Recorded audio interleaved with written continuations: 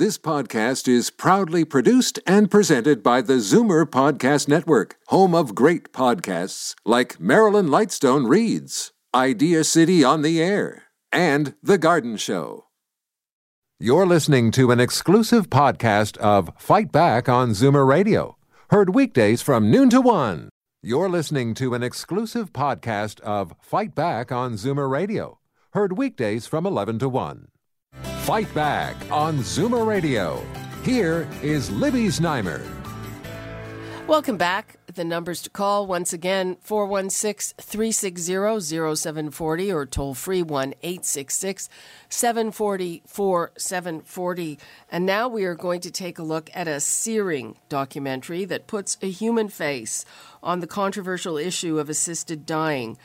Producer John Thornton was shocked to learn that after suffering terrible pain for a decade, his old friend Kathy Wardle was planning to travel to Switzerland to end her life. Kathy allowed him to document her journey because she was passionate about making the process legal here in Canada. Here's a clip from the film. A great deal of sorrow that first of all, that I have to... that I can't be fixed, that I have to die. I don't want to die. But I can't live like this. I can't live in pain. Well, I am here with John Thornton, who is the producer, director, and videographer of the film, and also with Kathy Wardle's sister, Leslie Forrester. Thanks so much for joining us. Oh, thank you for having us. Thanks for having me. Okay, so take us back to the beginning, John. I know that this started for you with something pretty innocent, a phone call about buying a house. Yeah, it actually happened about a year ago. It was a year ago on Monday. Kathy, who is a good friend of mine, I've known her for about 20 years. We were acquainted as she was a real estate agent of mine and got me a house. And I heard through a mutual friend that she was downsizing, selling her house in Cabbagetown. And the mutual friend asked me if I'd be interested in buying it. It was kind of like a whim. And it's like, oh, Kathy's house was beautiful. Yeah, we'd be interested in it. So we made arrangements to go over the following day to talk to her about it. And, my partner Bill and I were excited at the prospects of purchasing Kathy's house.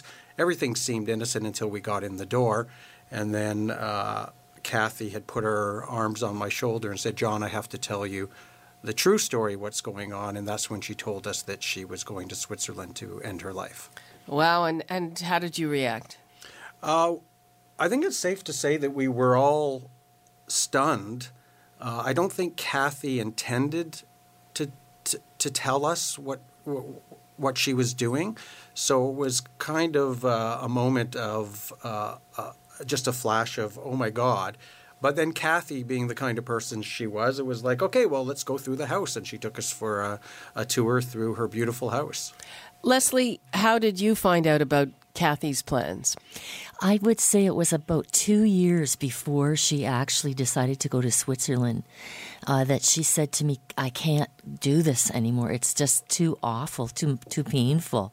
She tried every sort of approach possible. And I think there was another one or two things that she tried after she told me that. But I knew by then that she was saying, if this doesn't work, I can't go on.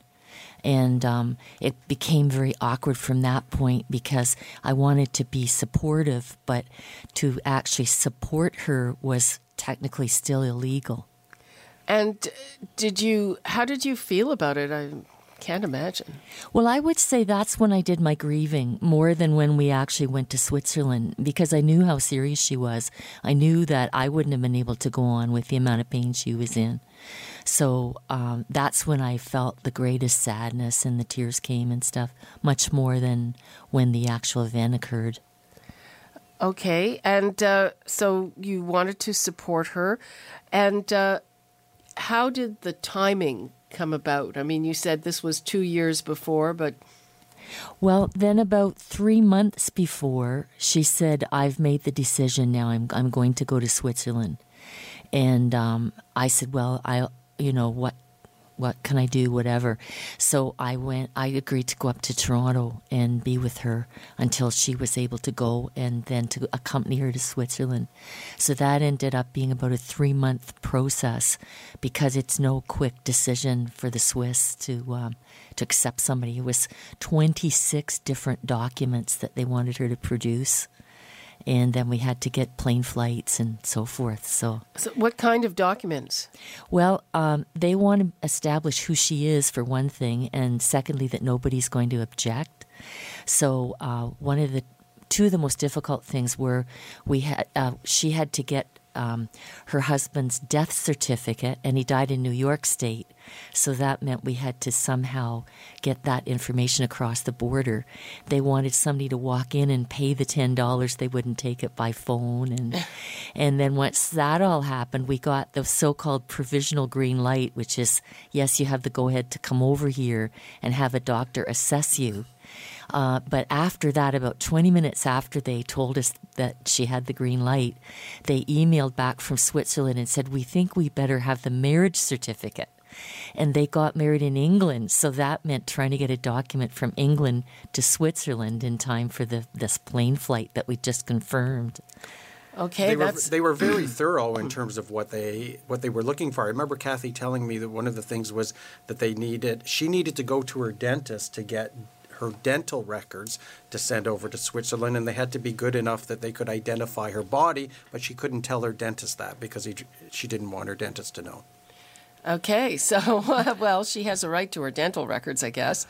Yeah, but to say they have to be good enough that my body can be identified, which was the instruction she got from the Swiss. It's just you want to make sure you're getting the right thing. Yeah, or the right body. Yeah. Mm-hmm. So how did the documentary come about?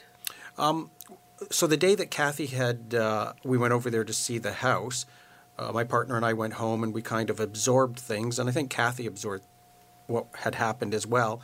And she called the next day and she said, John, I know I dropped a bombshell on you, and you were probably stunned or in shock, so why don't you come over? So I went over the next day, and that's when we talked about the house details, and that's when it occurred to me to ask her if she would be interested in having this documented, and she agreed. And what's your reaction to that, her agreement to do this? Well, even before that, a friend of mine who worked for the CBC was thinking about doing something. And she was a very private person, so that would be difficult for her. So, she really was saying, no, I don't want any part of this. And I said, I don't know what it's like for you, but if I were having to do this, I'd want it to be meaningful. I want it to have some kind of positive effect if possible. So then she spoke with a very close friend who was a lawyer who'd been quite involved with an organization called Dying with Dignity. Yes. And he gave her a lot of encouragement to make it public because he knew that at this point in time there would need to be a lot of public awareness as there was legislation going into place. The Carter decision had just been announced, but of course it didn't help her. It just signaled to her that there was an upcoming process that was really important, and she wanted to be an influence on it. Okay, so that's you probably, because I remember we've talked about this before, John, and you said, she didn't really hesitate much, but I guess there was a lot going on behind the scenes. Yeah. Just at first. And then once she made the decision, she was 150% behind it. Yeah. And so how did you proceed? I was the videographer as well, so I shot it. It had to remain an intimate endeavor. So it was just me with Kathy most of the time, and recording what she was going through, taking her pain medication. As we got closer to the travel to Switzerland, what was going through her mind? How was she feeling about her life? How was she feeling about what was coming up? Was she wavering at all? Just those kinds of conversations. Mm-hmm. And at the end of the day, she was passionate about doing this in order to try to change things. Mm-hmm. Yep. She really was, very firmly. Yeah. Did she find the burden of all the things she had to do onerous, or did she think, well, it's good they're taking care, they're making sure that that they don't, that they only do this where it's really called for.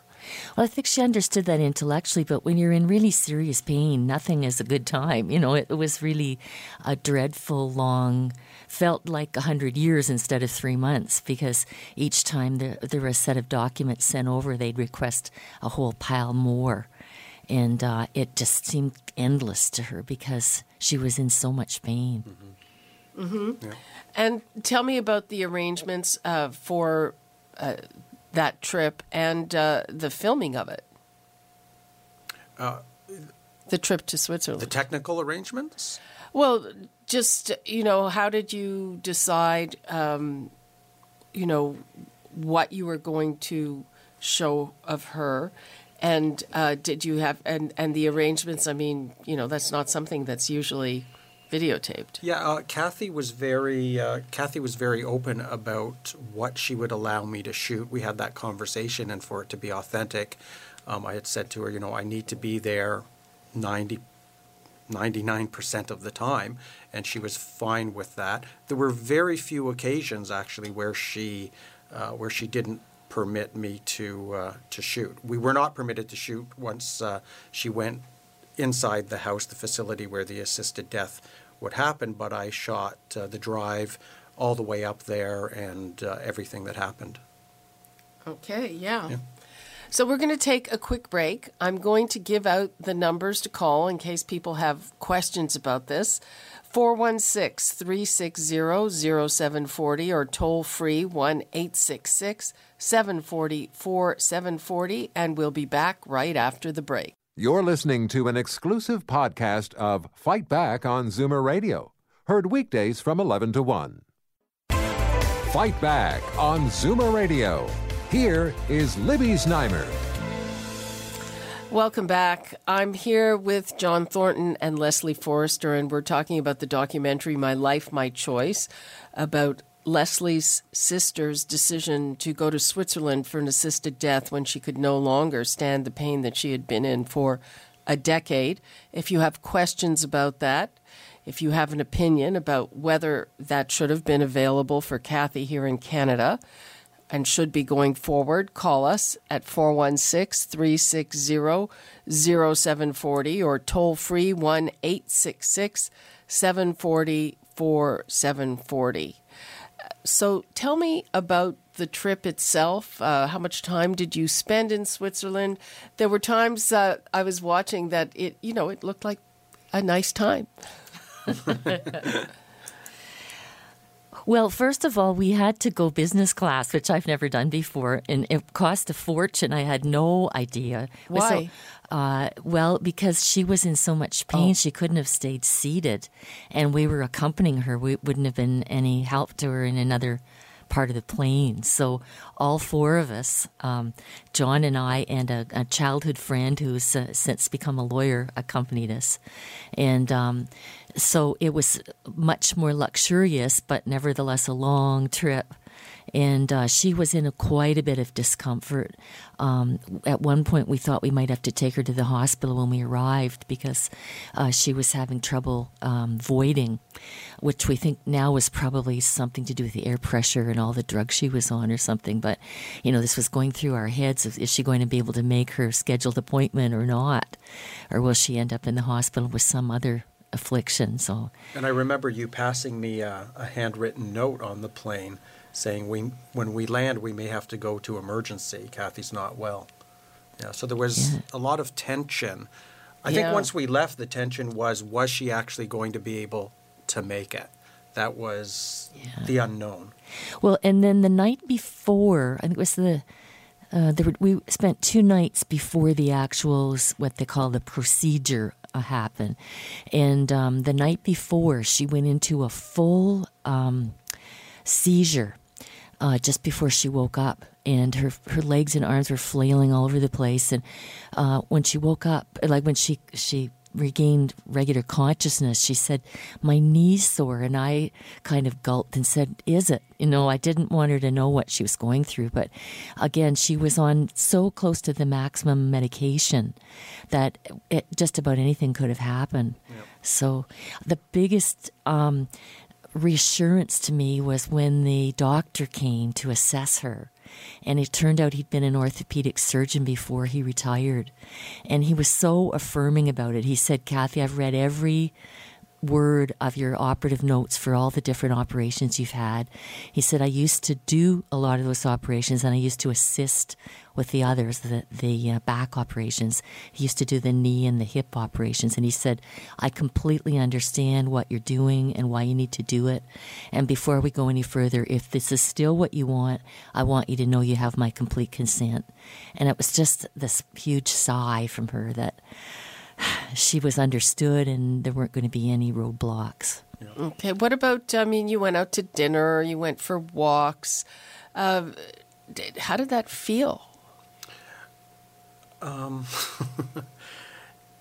think we made the best out of a bad situation. A bad situation being that we were going to lose, Leslie was losing her sister and I was losing a friend and all the other people back home were losing someone that they loved.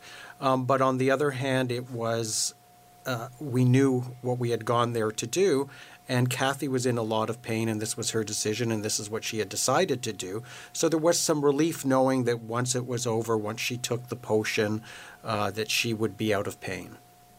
Mm-hmm. So it's I don't know, it's hard to explain. My mother died about 12 months prior to this, and that was a terrible death, sitting there and watching her go through it and gasping for air. And when I compare that to Kathy's death, I don't want people to think I'm callous, but Kathy's death was very calm and peaceful.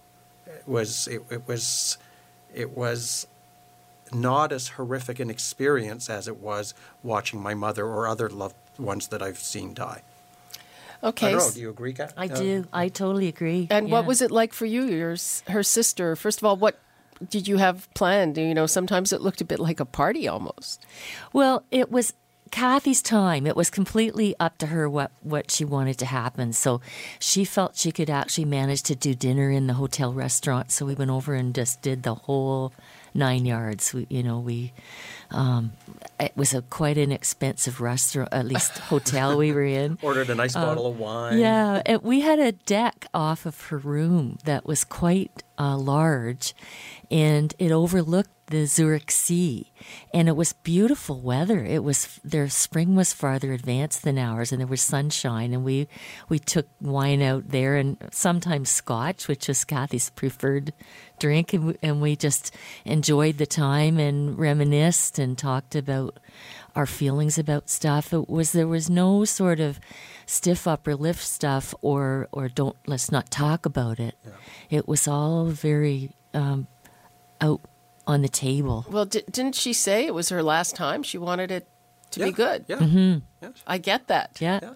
She said, I'd like to go across the lake. So we figured out how to get on the ferry, and off we went. And she wasn't comfortable, but she was having a chance to see some scenery and just, I can remember in the car coming from the airport, she was chatting away with Ted about what Switzerland looked like and stuff. It was just, she said to me, what do you want me to do with all my personal, my stuff, my luggage?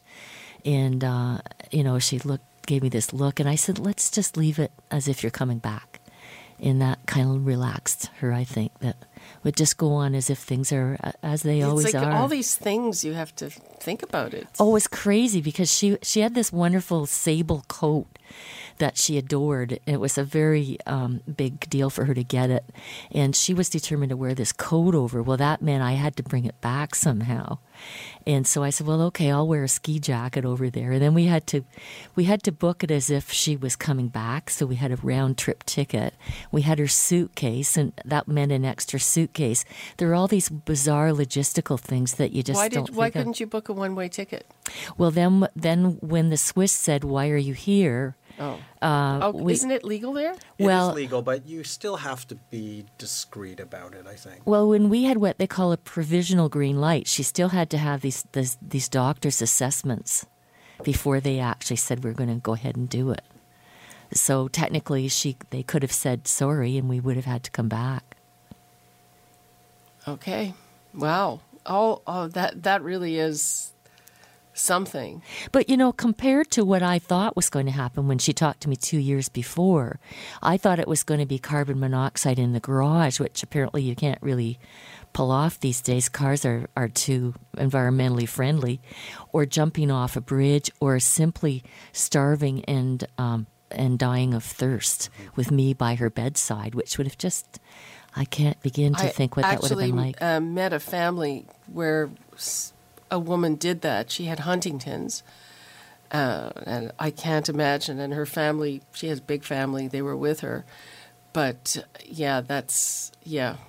very long and drawn out. Well, to be in such a desperate situation like that and have no way to be able to have control over your own life. I think that's what this, to me, that's what this documentary is about. There's two pieces to it. Kathy's pain and making, and helping people understand her pain. But at the end of the day, it was her choice. It's her life, and it was her choice to do what she did. Okay, we have a caller waiting. We have Eloise in Toronto. Hi, Eloise. Yes, ma'am. I'm kind of concerned about...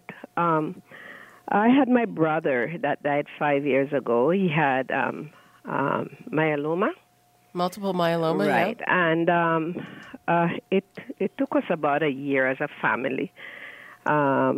We tried everything, and the doctors tried everything, and finally it claimed his life. But he was so peaceful about going home, and he never one day considered taking his own life. I want to ask the question. Yes, go ahead. Who gives the authority? We're human, and suffering is a part of our lives. Suffering and pain. Who gives us the right to assist others in assisted suicide? Who give us the right? Whose life? We might say it's our life, but how did we get here? Who caused us to be here, and who give us the right to kill ourselves? Okay, Eloise, thanks for your call. I think I get where you're coming from, and that's a big metaphysical question, and people have very different answers to that. And the point of view in this documentary, which is really something to watch, I really must say, is that you have your own life. Other people disagree, and we respect those disagreements. We respect all of your opinions. The documentary is going to air next Monday, March the 15th at 10 p.m. on Vision TV. I'm going to say goodbye now. We're going to take a break for news and traffic. And Leslie Forster and John Thornton, thanks so much. Thank you. Thank you. You're listening to an exclusive podcast of Fight Back on Zoomer Radio, heard weekdays from 11 to 1. You're listening to an exclusive podcast of Fight Back on Zoomer Radio, heard weekdays from noon to 1.